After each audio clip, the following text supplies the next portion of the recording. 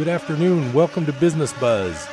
I'm Harold Littlejohn, CPA. I'll be your host for the next hour. I'm glad you have a chance to spend some of your afternoon with me. It's another lovely Chico afternoon. Everything's going well in the tax and accounting business so far this summer. Made it through tax season, working on all the extensions and all the business returns. So if you ever have any questions, just look up Harold Littlejohn, CPA. I'm coming up pretty high on the Google search. And my number is 895-3353. I offer a free initial consultation. Might be over the phone, might be in person, depending on what we need. But I'm always happy to help.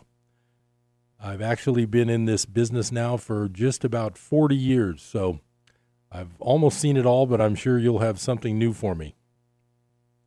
So today is very interesting for me because I've got a guest today that's a very entertaining, smart guy. He's been a client and a friend of mine for years, and I'm going to introduce him right now. His name is Bob Cottrell. He's a former CSUC professor, and we're going to talk about a lot of the things he does because he's a very prolific author with a lot of interesting topics. So how you doing, Bob? I'm doing well, Harold. All right. Thanks for coming. So I just wanted to talk about now, you've been writing for quite a while, but recently you've got a really interesting sounding book. So tell us about your latest book and we can kind of start from there. I think everybody's going to enjoy this. The title is still in flux. It's still germinating, the title is. And the monograph itself is a little bit. It was initially supposed to come out this summer, hopefully this fall. And it's kind of an encyclopedic look at the American left, at American radicalism. So it's radicalism on the left, not the right. Oh. And the largest focus is the 20th century all the way to the very present. So everything like Occupy Wall Street, Antifa, Black Lives Matter, the Me Too movement. I take it all the way to the very, very present or very near present. And there's a little bit of earlier material, but that's kind of very much of an overview. Right.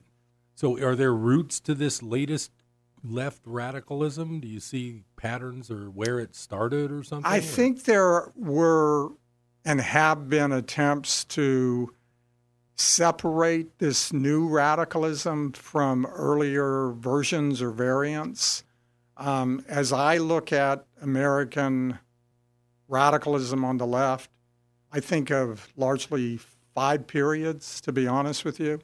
So we're kind of into the 5th of those cycles. There was the pre-World War I left, the so-called lyrical left. Now, were they involved like with unions or strikes yes. or something? So the Socialist Party was the political wing of that movement. The lyrical left was the Greenwich Village set, rooted around the masses and other publications, John Reed, Max Eastman, Floyd Dell, Crystal Eastman, and others. And the IWW, the Industrial Workers of the World, the Wobblies, as its members were known, Big Bill Haywood, the believers in anarcho-syndicalism, they were workers in Marxian terms who would have made up something like a lumpen proletariat. So that would have been migrant workers, tenants, miners, those who were doing the dirtiest work, the work where, all the grit was really demanded physically and otherwise. Now you mentioned Greenwich Village. Was that like a kind of a hotbed for this Absolutely. Because it still is, right? Well, yes and no. I mean, Greenwich, I think, has certainly changed. The last time I was in New York, I felt that was decidedly the case. But all the way back to the end of the 18th century, the beginning of the 19th century, you had iconoclastic figures, rebels, cultural rebels like Thomas Paine and Edgar Allan Poe showing up there, Walt Whitman later. That's much earlier than the lyrical left of the early 20th century. There was another great left. That first left was largely decimated by World War I, America's entrance into it. So you had political, cultural repression taking place on the home front. Now, why would they be decimated? You mean they got drafted or something? No. I mean, there was a conscious determination on the part of the seemingly progressive administration of Woodrow Wilson and progressive administrations at the state level and not so progressive administrations at that level, all the way down to municipalities, along with extra legal operatives, private employees who were engaged in the use of vigilantism in a determination to destroy the Wobblies, to gut the Socialist Party, to go after the lyrical left. There were mass conspiracy trials, for example, that were carried out against the Wobblies and against the masses, would among this be others. like big business industrialists trying to slow them down or something? Yes. It was a period when not many workers were unionized, but there was this determination on the part of the Wobblies and some more radical elements within the labor force to collectivize and to respond to the emergence of corporate capitalism. And there was a kind of a doubly put in place effort on the part of government operatives and business and private instrumentalities to eviscerate the left in all its facets. So the American left, as you have studied and researched, it does kind of relate to the labor side of things? Is it sort Sure. of like I mean, that has long been a key component. I mean, for many years, even generations, I think the supposition of the American left, like that of the European left, similar to lefts globally, was that the working class was the essential component of radicalism.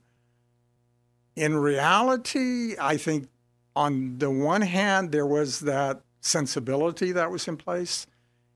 In actuality, it was often members of the intelligentsia, it was American intellectuals who were often leading the fight, leading the struggle. Not always, but often. And that has been the case worldwide. You know, revolutions are not generally led by those at the very bottom. Right. They may be waged on behalf of the underclass, or there's a rhetorical offering that was so and that still is so. But in reality, it's often disaffected members even of the elite class, members of the middle class who are well educated, professionals. I mean, often it's writers, it's artists, intellectuals, among others. Now, would that also tie in with like women's suffrage around that time? Sure. The first great American left put forth a lot of the same sub-movements that made up that larger movement. So you had a women's rights effort. The suffragettes were part of that. You had a push to challenge racial restraints, although the left was not perfect in that regard. There was a determination to lift up wages for workers and to foster organizing efforts, as we were talking about a couple minutes ago. There was a challenge to what were perceived to be warmongers, merchants of death, as they were called, those who were willing to use and determined to employ the working class on behalf of its own interest.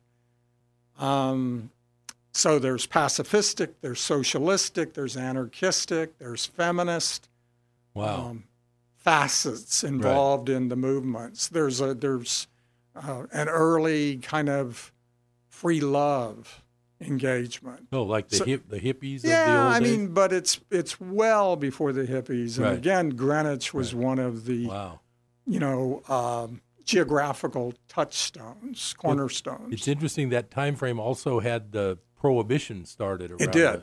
then. It did. And it also had the income tax and the Federal Reserve. Right, So, and that's the period in the same fashion that Wilson was a progressive. It's the period of the progressive movement, which was an effort largely driven by middle-class actors, operatives, to ameliorate, to address the worst aspects of industrial capitalism. Like the income differentials between the rich and the poor. Terrible maldistribution of wealth, income, and power. And so the mass exploitation of land resources and human beings. Right, and the income tax was probably thought to help towards that. Yes, as an equalizer. Because it had a progressivity built into it, meaning that as small as the rate levels were, I think initially 1 to 6%. But they were still higher for the higher exactly, income. Exactly. Yeah, so like the idea was the more money you made, the higher percentage you paid at. Right.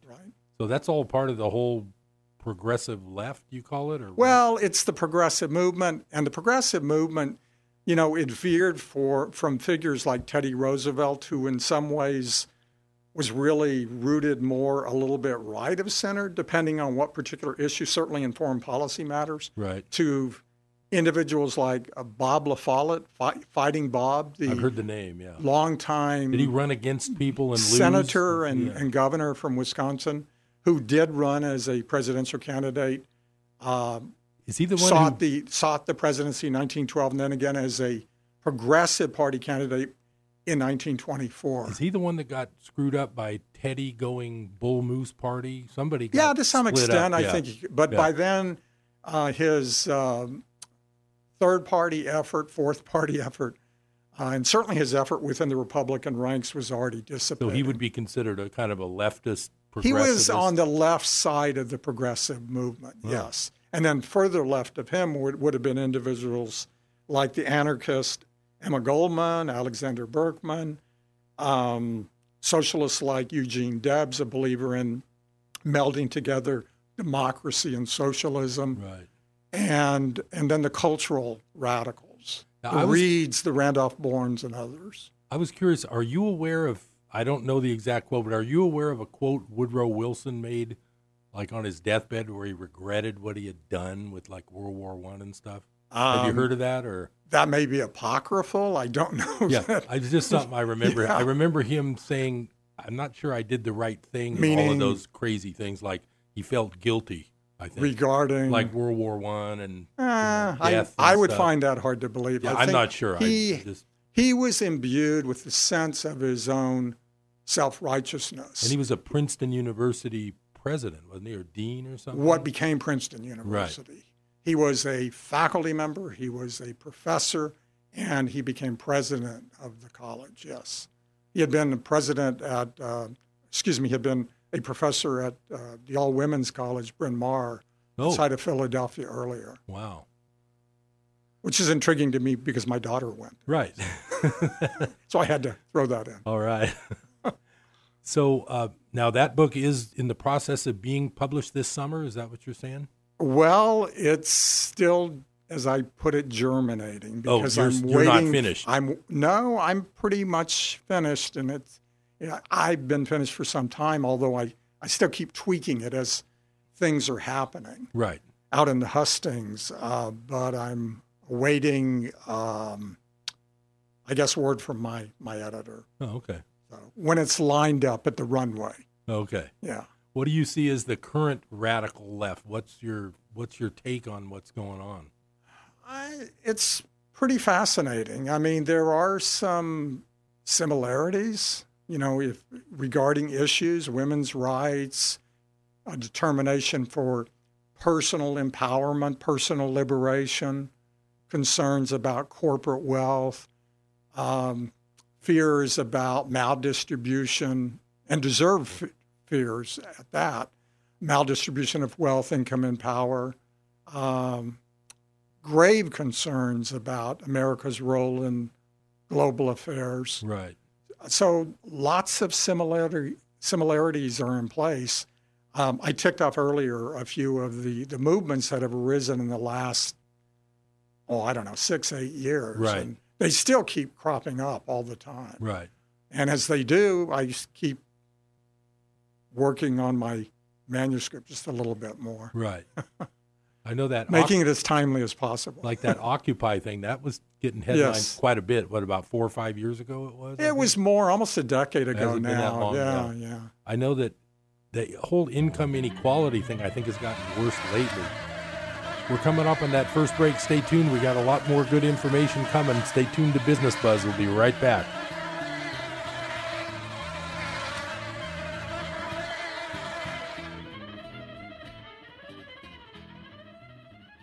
Hi, my name is Ryan Bourne, And I'm Danica Bourne. and we're the owners of South Coast Tax. We started our company 10 years ago in an effort to help our fellow Christians experiencing tax issues resolve their matters by taking a simple 3-step approach.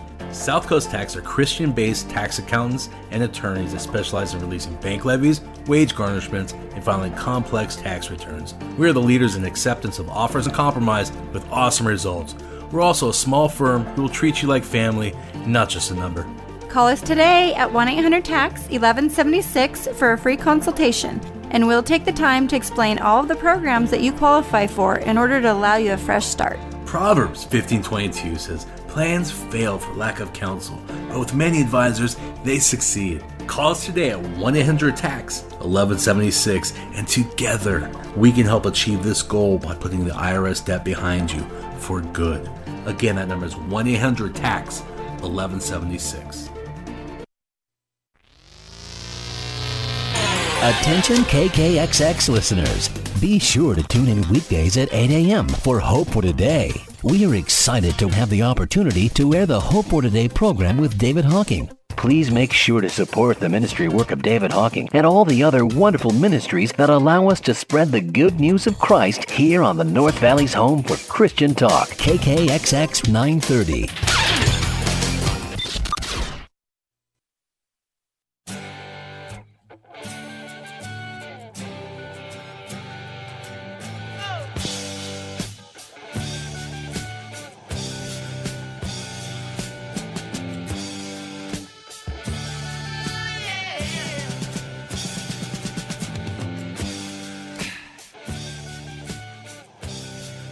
Welcome back to Business Buzz. I'm Harold Littlejohn, CPA. I'm here with Bob Cottrell. I wanted to talk a little bit about your career at Chico State. You were a professor for quite a while since I've known you, and that's been a decent amount of time. So when did you start at Chico? How did that all evolve? 1984 in the fall, 35 years ago. Wow. So I've been a professor of history and American studies throughout that 3.5 decade span of time. I taught 30, 35 different courses. Some of them were iterations of the same course. Was it a lot of U.S. history or world? Mostly U.S., but I also taught world history. I actually taught in the beginning a couple of, a number of courses on Latin American history. I filled in for a colleague who was ill at one point and took over his Asian history courses. I did a class for a quarter of a century on the Vietnam War. So my approach was fairly sweeping. Was that like an analysis of the Vietnam War or just the history It of was it? both. Yeah. It was both. And I tried to present things in a very nuanced manner. And Like both sides kind of well, thing? I don't know if that's you would kind of a say both It's sides. a divisive war. Yeah, I mean, I on evaluations, I would often have students indicate that they didn't have a clue what my own personal beliefs were. That's which probably was, good which when was you're a fine, professor, yeah. Which was fine. I mean, there's some things I think that one has to indicate if one has a moral compass. If you're talking about the Holocaust, if you're talking about slavery, I don't know how you can avoid. Right, having feelings. Right. Right. Despite, and it's not like I didn't have very strong feelings about the Vietnam War, but given the fact that, especially when I first started teaching it, because I created the course at Chico State, I was concerned about students who had loved ones who had been in the war, maybe hadn't returned from the war. I had a number of vets the first several years who took the course, and they were great. Yeah. Yeah. Yeah. I had ROTC cadets taking the course. Chico State used to have an ROTC program, and then it was pushed out, which I actually thought was unfortunate because I thought those young people were getting exposure to different ideas. Right. Well, the couple things that come to mind for me on the Vietnam War, my brother was just old enough to be part of the final draft pick.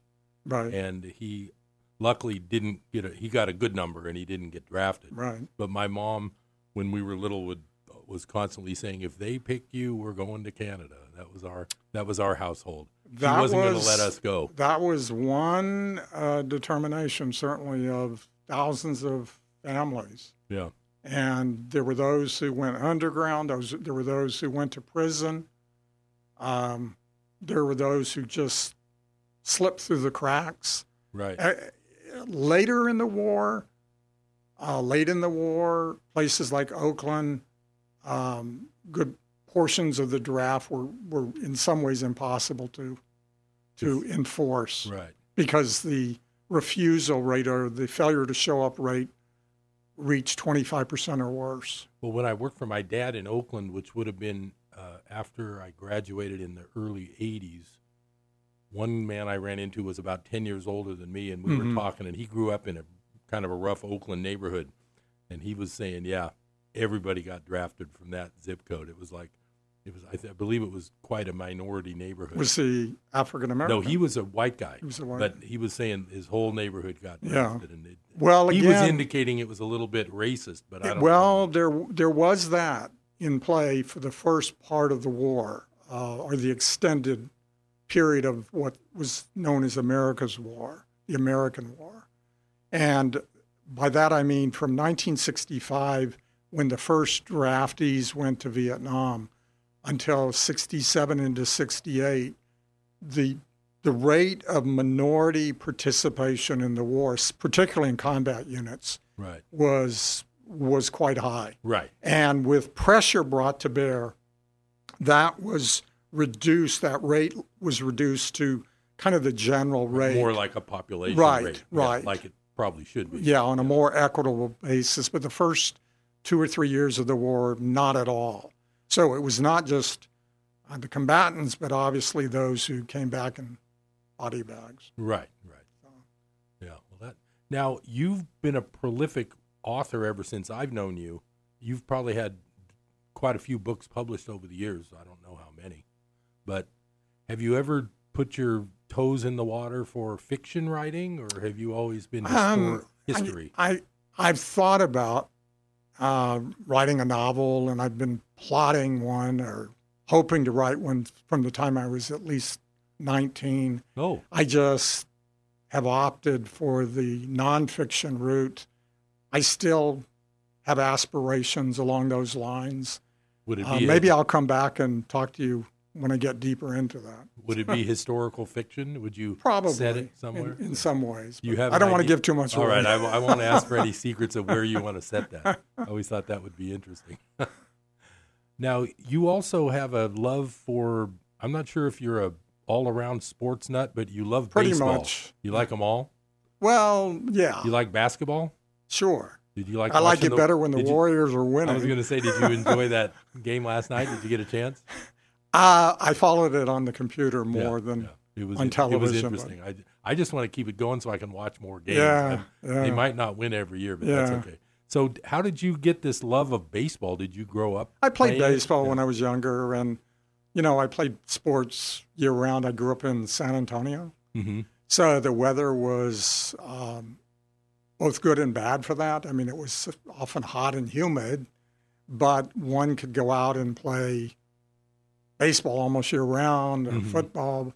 There were basketball courts. I played tennis. I golfed, swam during the summer especially. Did you do high school sports? Were you on a little the team? bit, yeah. So did baseball catch up with you when you became a writer and you were, I know you've written about baseball a decent amount. What do you find fascinating about it? It was my first love, my first love of sports. Is it the people you're interested in? Yeah, I think I had heroes. I identified with some of the players, and I had different favorite players and favorite teams over the years because San Antonio didn't have a major league team. It had a minor league team, and I only got to one minor league game while I was there as a boy. But baseball was the national pastime when I was growing up, in the 50s and the 1960s. So it was pretty natural that I was drawn to it. I mean, I watched a lot of, football, basketball. Right. I watched the Olympics. Right. I remember television being a factor. I watched the 1958 championship game between the Colts and the Giants, the overtime game. Oh, wow. Johnny Unitas and the Colts won 23-17 in overtime. Alan Amici scored from the 1-yard line. and then that next summer, my favorite team, the Braves, competed with the Dodgers for the National League pennant, lost out in the playoffs. And my favorite player was on the Braves at the time, third baseman Eddie Matthews, who was the home run champion. Oh, was he before Hank Aaron? He was the they played together. He was there with the Braves a little bit earlier. Was he ahead of Aaron at He one was point? Initially. He was a little older then. He was a little bit older, and he didn't stay in the same kind of condition that Aaron did. Now, I think Matthews was like Mickey Mantle. I think they were both very hard living. Now, was hard drinking. Was he an African American? No. Oh, no. Okay. No. One thing I've noticed in baseball lately is I watch some, and I enjoy watching it. I don't follow it too close. I've heard people talk about this too. The African Americans are not represented that much in Major League Baseball anymore. There's a lot of Dominicans and Latin types. Yes. And then there's the regular. Yes. I mean, the percentage of major leaguers from the Dominican Republic alone is huge. Kind of startling. Right. And the ranks of Major League ball teams really jumped the number of African Americans from Jackie through the 60s. Right. And then it began to level off, and then it is just plummeted markedly. We'll be right back on Business Buzz. Stay tuned. We'll be right back. KKXX is excited to present Seeds of Truth with Joe Holcraft. Each weekday evening, Joe has hosted the Catholic Hour every weekend for the last 8 years. And Seeds of Truth promises the same Catholic understanding of sacred scripture, contemporary faith-based topics, and the latest news from around the world. If you have questions about faith, join Joe and the Seeds of Truth right here on KKXX each evening, Monday through Friday. From the Pacific Justice Institute, this is The Legal Edge, defending your rights as a Christian, a parent, and a citizen. Here's Brad Dacus. The National Education Association has recently spelled out a new proposal which has been adopted by the organization. The proposal supports a fundamental right to abortion under Roe v. Wade. It was suspected, folks, for 3 decades that the NEA was pro-abortion. There is now no longer any doubt. It is a sad irony that a union of 3 million public teachers would adopt an extreme anti-child and anti-family position. Well, Pacific Justice Institute encourages pro-life teachers and parents to express their opposition to the NEA leadership. The Pacific Justice Institute provides legal representation to individuals without charge. Learn more at pacificjustice.org. That's pacificjustice.org. Hamilton was adopted from a rescue in 2008. He really likes to be around people. I get out my mat and I'm doing a downward dog and he's underneath. He's quite the pug about town. He gets invited to a lot of parties. He knows he's a pretty big deal. Look at this little face. How could you not love him? Hamilton the Pug, Instagram star and shelter pet. Amazing adoption stories start in shelters. Visit theshelterpetproject.org to find a pet near you. Brought to you by Maddie's Fund, the Humane Society of the United States, and the Ad Council.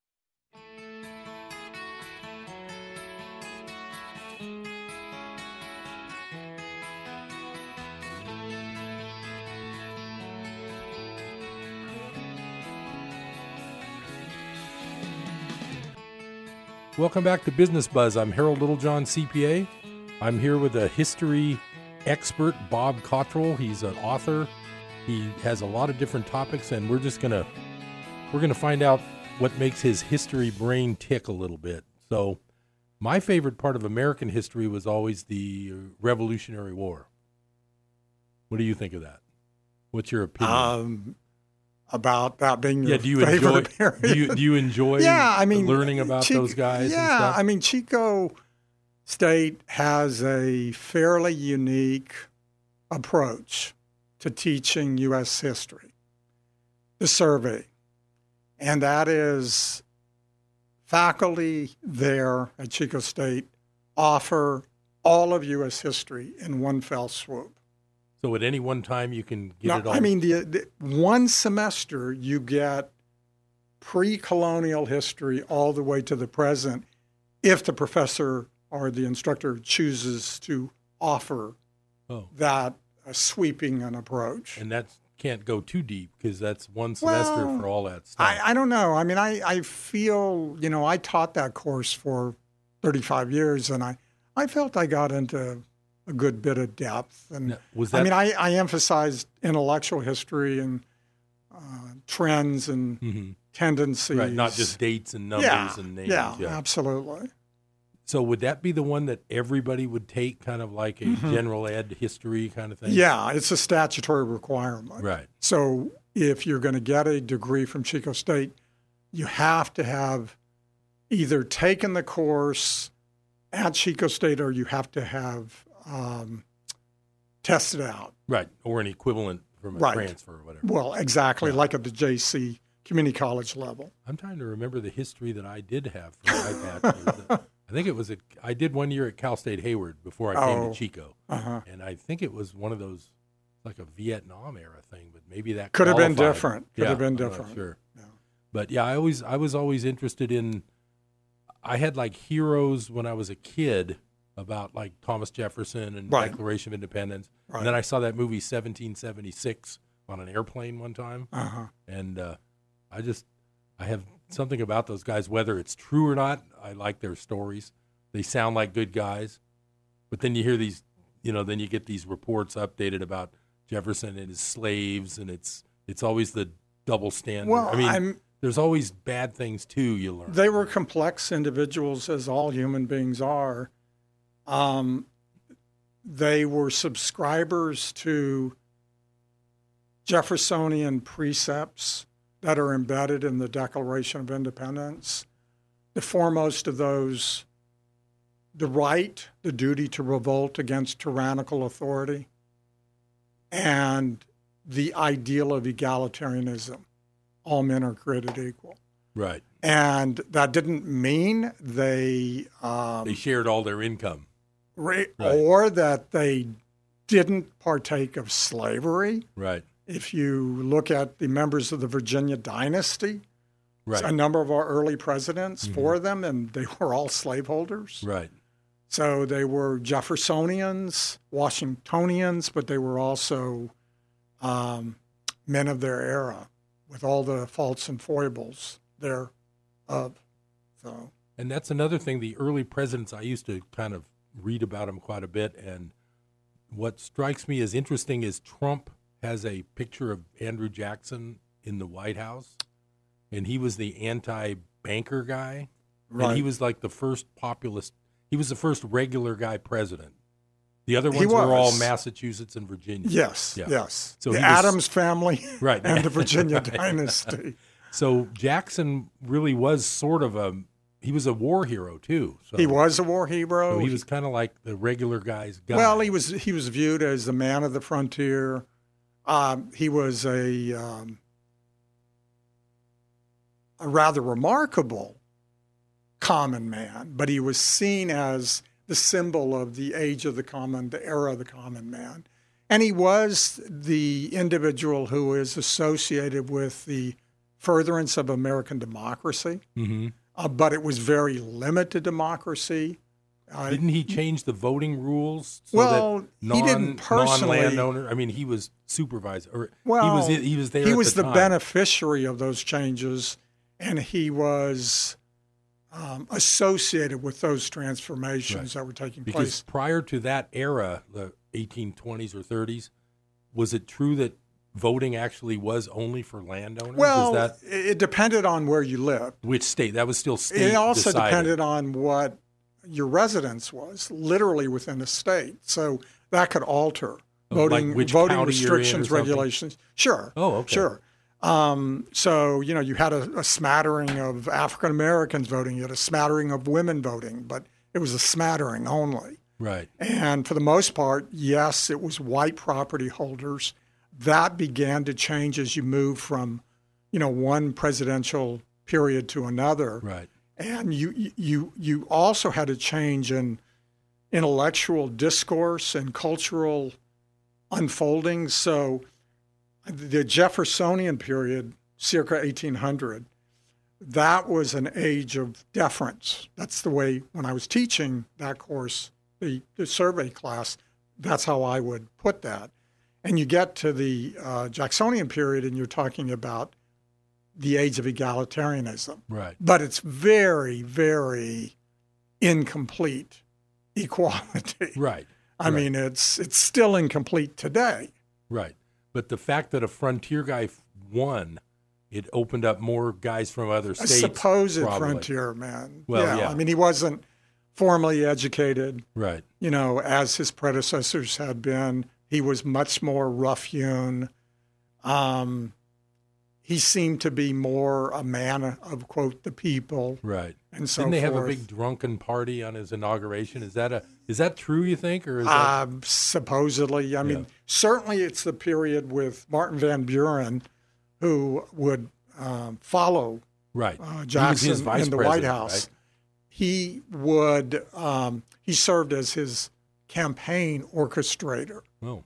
And I think he should be credited or blamed for this democratization of the voting process that took place. More polling stations, easier access to vote, and so forth. So Van Buren had something to do with that? Had a good deal to do with it. But the whole spirit of that era, the Jacksonian temper, is what we ascribe to the changes that were taking place. Well, plus that's why Trump has Jackson prominently displayed in the White House beats me. Well, maybe he likes the fact that the theory I've read is that he's might be starting to try to do something to change the Federal Reserve System. That's a theory. I don't know. Because Jackson had the big fight with the central bank and all that. Yeah. Now, that time period of the 1830s, that also coincides with the whole opening of the country and the eminent domain and all that idea. It started then. Manifest Destiny. Yeah, like talking about steamboats and to some extent. I mean, Erie Canal. The transportation revolution was proceeding apace throughout that era. Expansionism was being fostered. New states were being added to the mix. All of that was taking place simultaneously. And the nation was kind of rubbing at the edges at the same time because you had all these seeds being planted for disunion. Right. And you foremost, obviously, centered on slavery. Right. And then you also had all the immigration during that time. You did. Right? Of the Irish and the Germans. And you had very mixed attitudes. Boy, this doesn't sound surprising, does it? Very mixed attitudes towards immigrants. Right. On the one hand, business operators, entrepreneurs very much welcomed the new immigrants. Many of them were Irish. A lot of cheap labor. Cheap labor. Right. On the other hand, there is a determination to restrict immigration. There's nativism, and that nativism was anti-immigrant, anti-Catholic, because many of the immigrants were Catholic. Right. Yeah, it's interesting that, and then the gold rush, that was mid-1800s, so that changed everything with the Mexico still owned California, right? Didn't we have to take it away from them? That is certainly one way to put it. The Bear Flag Republic or whatever? Yeah. The Mexican-American War, which resulted in the Treaty of Guadalupe Hidalgo, 1848, followed 5 years later by the Gadsden Purchase, and you had these large, great swaths of territory being ripped away from Mexico, right, making up all or parts of some 7 present states of the United States. Like Arizona, New Mexico. Yeah. It also cemented the incorporation of Texas, which had been added. Texas was an independent republic for a number of years. And they still would like to be that, right? Well, you grew up there, so. Well, I mean, I'm sitting here with a T-shirt that says Texas on it. But Texas does have that spirit. You grew up there. I've visited there. Yeah, it's less so these this days? Texas is not the Texas I grew up. Oh, okay. The Texas I grew up in was much more politically progressive, much more democratic, more liberal. What's it like now? Are they more? You mean being more conservative? It's bifurcated. It's because you have Austin that's like a little Chico. Well, it's not right? just Austin. It's Austin's like a mega Chico. Chico's like a little tiny Austin. Okay, I've never been to Austin. Was like Chico 2 times over, way back in the 60s. Oh, okay. And so you're talking about a population of 200,000 with 50,000 students. Okay, and I forgot it's also the capital of the state. It's the capital of the state. Now you're talking about a population right at 1 million, and with the outlying areas much larger than that. And that's more of the progressive side of Texas, right? But the cities, the big cities, are all Democratic now. Okay. The rural areas have flipped and become decidedly conservative. Right. Yeah. But the population's probably leaning Democratic. Tilting very much in a Democratic direction. Part of the problem for Democrats is the turnout rate. So like Latinos who are disproportionately Democratic in Texas, they don't turn out in the same numbers they do, say, in California. Right. We're coming up on that final break. Stay tuned to Business Buzz. We'll be right back.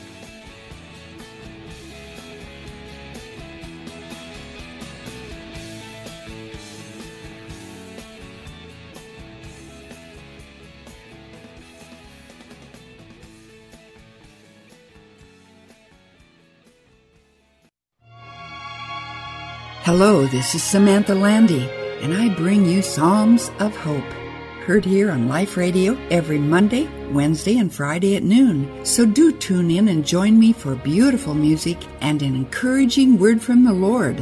Psalms of Hope with Samantha Landy, Monday, Wednesday, and Friday at noon, here on KKXX.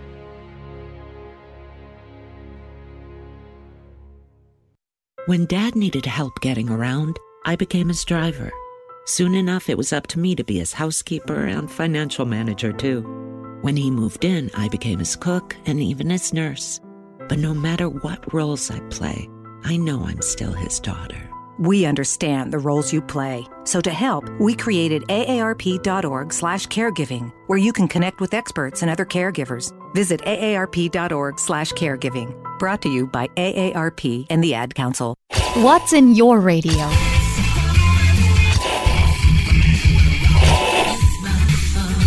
What's in your radio?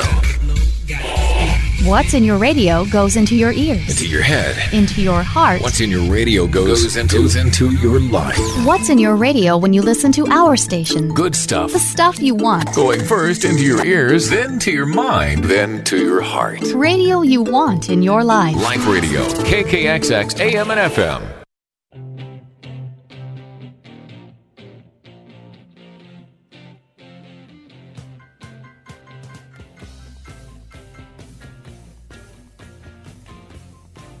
Welcome back to Business Buzz. I'm Harold Littlejohn, CPA. We got our last segment today. I'm glad you had time to spend with us here. It's another beautiful Chico day. And my guest, Bob Cottrell, he's done a lot of writing. As we know, he's had 35 years. He's now fully retired. Is that correct? Yes. Okay. Reluctantly, I say that. A little bit anyway. And I wanted to find out about some of your other books, I mean, kind of recent ones. Sure. I mean, what are your topics been lately? We talked about baseball and radicalism. Right. What else have you been interested in? My last 2 published books came out in the first one in 2015, and the other one came out last year, also dealt with radicalism to a large extent. The first one was on the American counterculture. Oh. And it, again, was pretty encyclopedic, going way back when, all the way, through the hippies in the 1960s and the early 70s, and then a little bit of a postscript. And the other book, which just came out last summer, is titled 1968, and it's about that epical year with the assassinations and all that. Yeah, absolutely. Wow. Yeah. So, I co-wrote that with a friend of mine, and we write about the yippies and the resistance, the draft resistance and the ultra resistance, and we write about the Tet Offensive and the horrible slayings of MLK Jr. and Bobby Kennedy, and we talk about Prague Spring and its destruction by the Warsaw Pact and the Soviet Union, Chicago, and what transpired at the Democratic National Convention in the streets. Abby Hoffman, Jerry Rubin, and the like. We talk about the Mexico City Olympics, the Black Power salute by Tommy Smith and John Carlos. Right. We talk about San Francisco State, where the longest student strike in American history began in the fall of 1968. Oh, wow. Went on until the beginning of 1969, into the spring. We talk about a year that began with the hope for wholesale change, ended with the election of Richard Nixon, the politics of resentment prevailing over the call for revolution. Right. And so instead of a revolution, it's sort of like a counter-revolution. Yeah. I remember my mom voting for Nixon in 72 because he promised to end the war.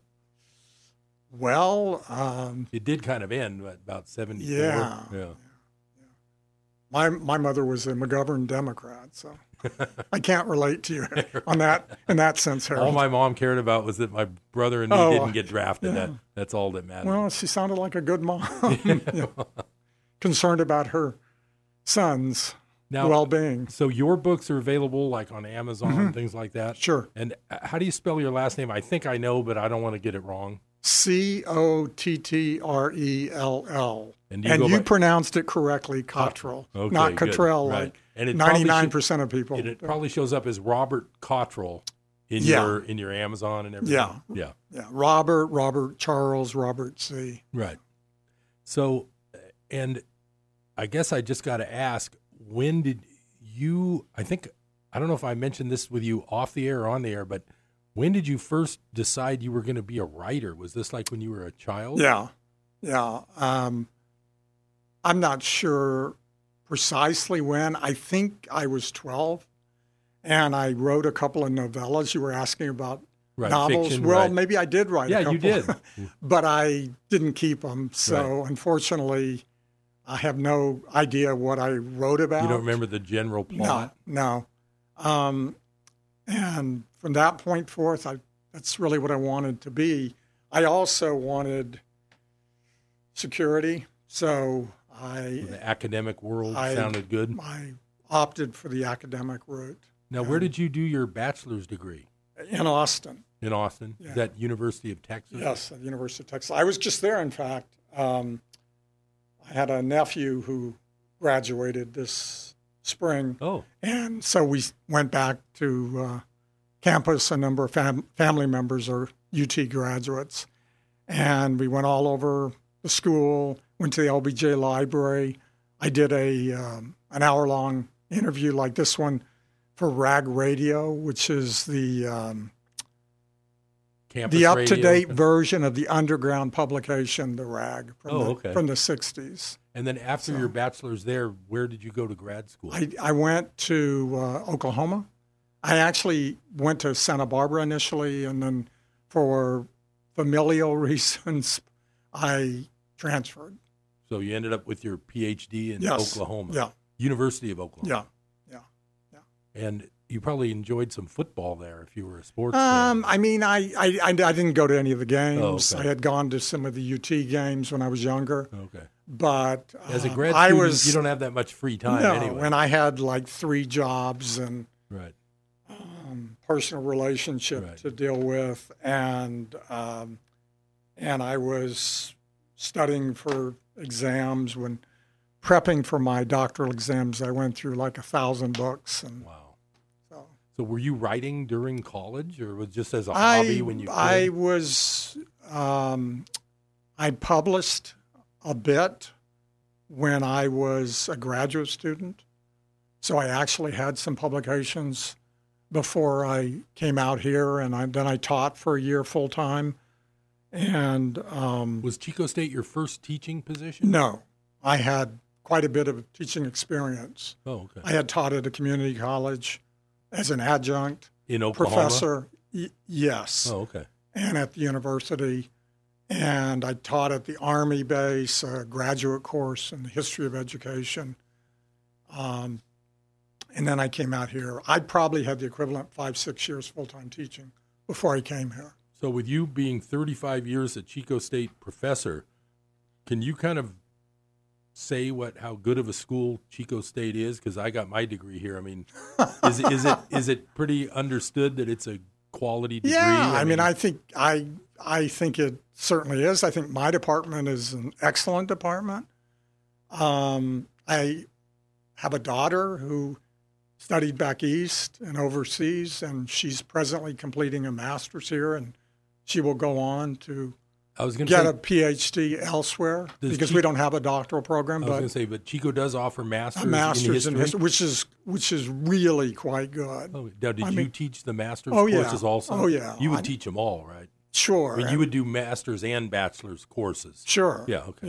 Yeah. And in fact, I was fortunate enough the last 3 years, or 3 of the last 4 years, to be able to offer a grad class. And I offered a course in historiography a couple times during that period. And I offered a course on a readings course on U.S. history from 1877 to the present. So but it's an excellent faculty. As a professor, because I've never been a professor, I teach tax class at the law school, but that's not as interesting as this. You actually get to propose courses, and then the chair, and then you have a meeting, and do people vote on it? I mean, if you it has to go through various committees. Right. Do they ever turn you down? I mean, other than for time constraints, did they ever say, no, we don't want that subject? Not that I can recall. Okay.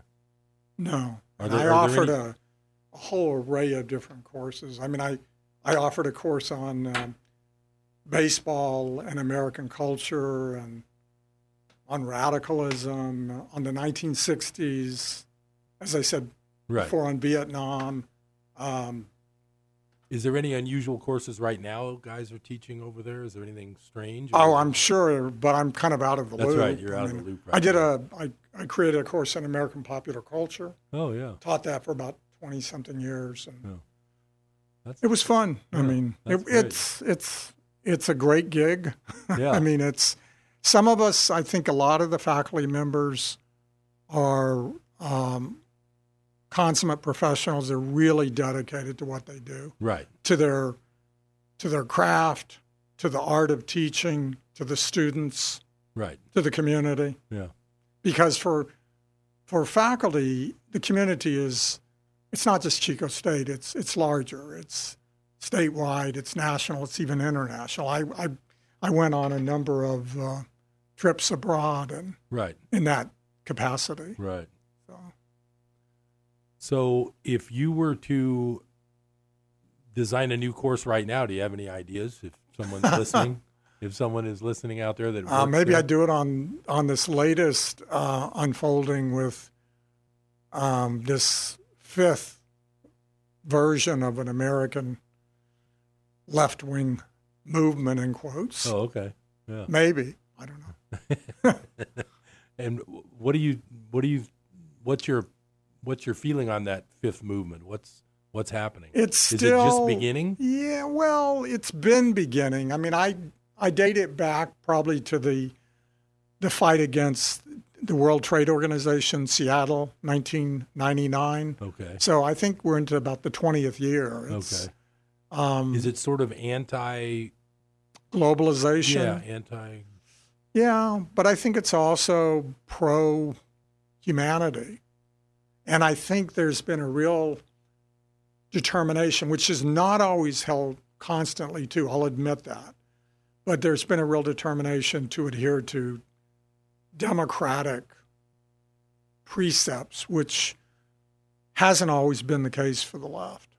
Now, do you follow at all the European problems with the yellow vest Sure. and all that? Yeah. Do you see that as being related to this, or is that? I don't see the yellow vest being related. Aren't they much. more like the truck drivers? To some groups or extent. something? To some extent. I mean, there's movements that have taken place in Greece and Spain, Right. that are more closely linked, and there's these threads or ties between American leftists and young people elsewhere. Right. But it almost seems like in Europe, those movements are almost right wing. I mean, they don't there seem are, real leftist. Well, there's a number of left of center movements. I mean, the latest elections for the European Union resulted in a smackdown of the conventional parties, And both right of center and just left of center. But those further to the right did well, but not as well as had been feared. And those on the left did pretty well. Oh, okay. So I know it's more complicated. Yeah, and they have a different system over there where they have to work together. Like there's 5 parties, and they have to or have there blocks can be and 10 stuff. parties. Yeah, I mean, and they have to like get in together. Israel. I mean, Yeah, I can't figure. I've never learned much about European politics. Yeah, so it can it's be always very confusing. And then people come up for votes of confidence, and they're gone. Like Theresa May's leaving, I think. Well, I think she's leaving before being pushed out. Right, but I mean, so that people she aren't- wasn't really voted out, but she's been kind of I think pushed she's out. been criticized. Now, as far as you know, this whole Brexit thing, it seems to me that vote was sort of a populist right-wing vote. I mean, would you call that? I don't know how populist it really is. I mean, I guess it's I populism. mean, it was, what, 51? It wasn't more than 51%. It's populism, but it's also populism of a pretty nefarious sort, fueled in part by Russian entanglements. Right. So there's some similarities to what has taken place here and what is occurring there. What France, for some reason, was able to stave off, we have not been able to. Britain was not able to. Now, didn't Macron have a defeat or something? Is there a new No, French? he's actually doing. He's still in office. Yeah. But his party lost some seats or something. Not terribly. Not that bad? No, Okay. no. Yeah. He's doing okay. Yeah. He's Macron. It's interesting that, European politics is just something I'm not even that familiar. I just read now and then. And, yeah, it's complex. I mean, I get a number of publications, including The Guardian, and it keeps me abreast to some extent, admittedly. Right. And the New York Times, other publications keep me in the loop about global developments. Right. But I'm not going to pretend that I'm versed in everything that's going on. Plus, you're not working in the history department anymore, so you don't need to even know this stuff. Well, I do for my own sanity. That's good. All right. Well, thanks, Bob. I appreciate you being here. That was a lot of fun. All right. And I'm sure the listeners enjoyed that. Go look at some of his books on Amazon. They're going to be fascinating. I will see you next time on Business Buzz. Take care.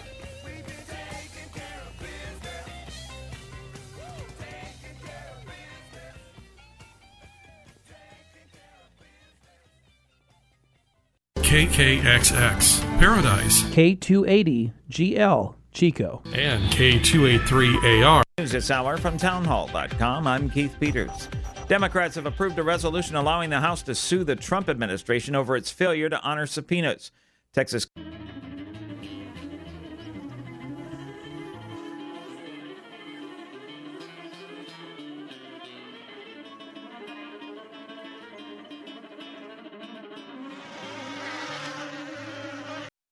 Hey guys, I'm Bob the Drop. Welcome to my podcast. Do you like water? If you do, you're going to love me. I'm pure and simple. I'm talking refreshing. Yeah. Spent 500 years in a glacier. Boy, was that cold. I never was and never will be tap water. Nope. Bottled at the source, the base of Mount Shasta. Yep, pure and simple. Naturally the best. You can try me by calling 1-800-922-6227. Mount Shasta Spring Water. Haman the bad guy makes this evil plan to kill God's people, and Queen Esther is one of them. But with the help of God, she makes her own plan to save God's people in her land. Hello, this is Mr. Nick. So do they all live happily ever after? This is no fairy tale, and it could go bad. Learn more about what happens to Queen Esther and her people by listening to the next We Kids. It's good for growing kids.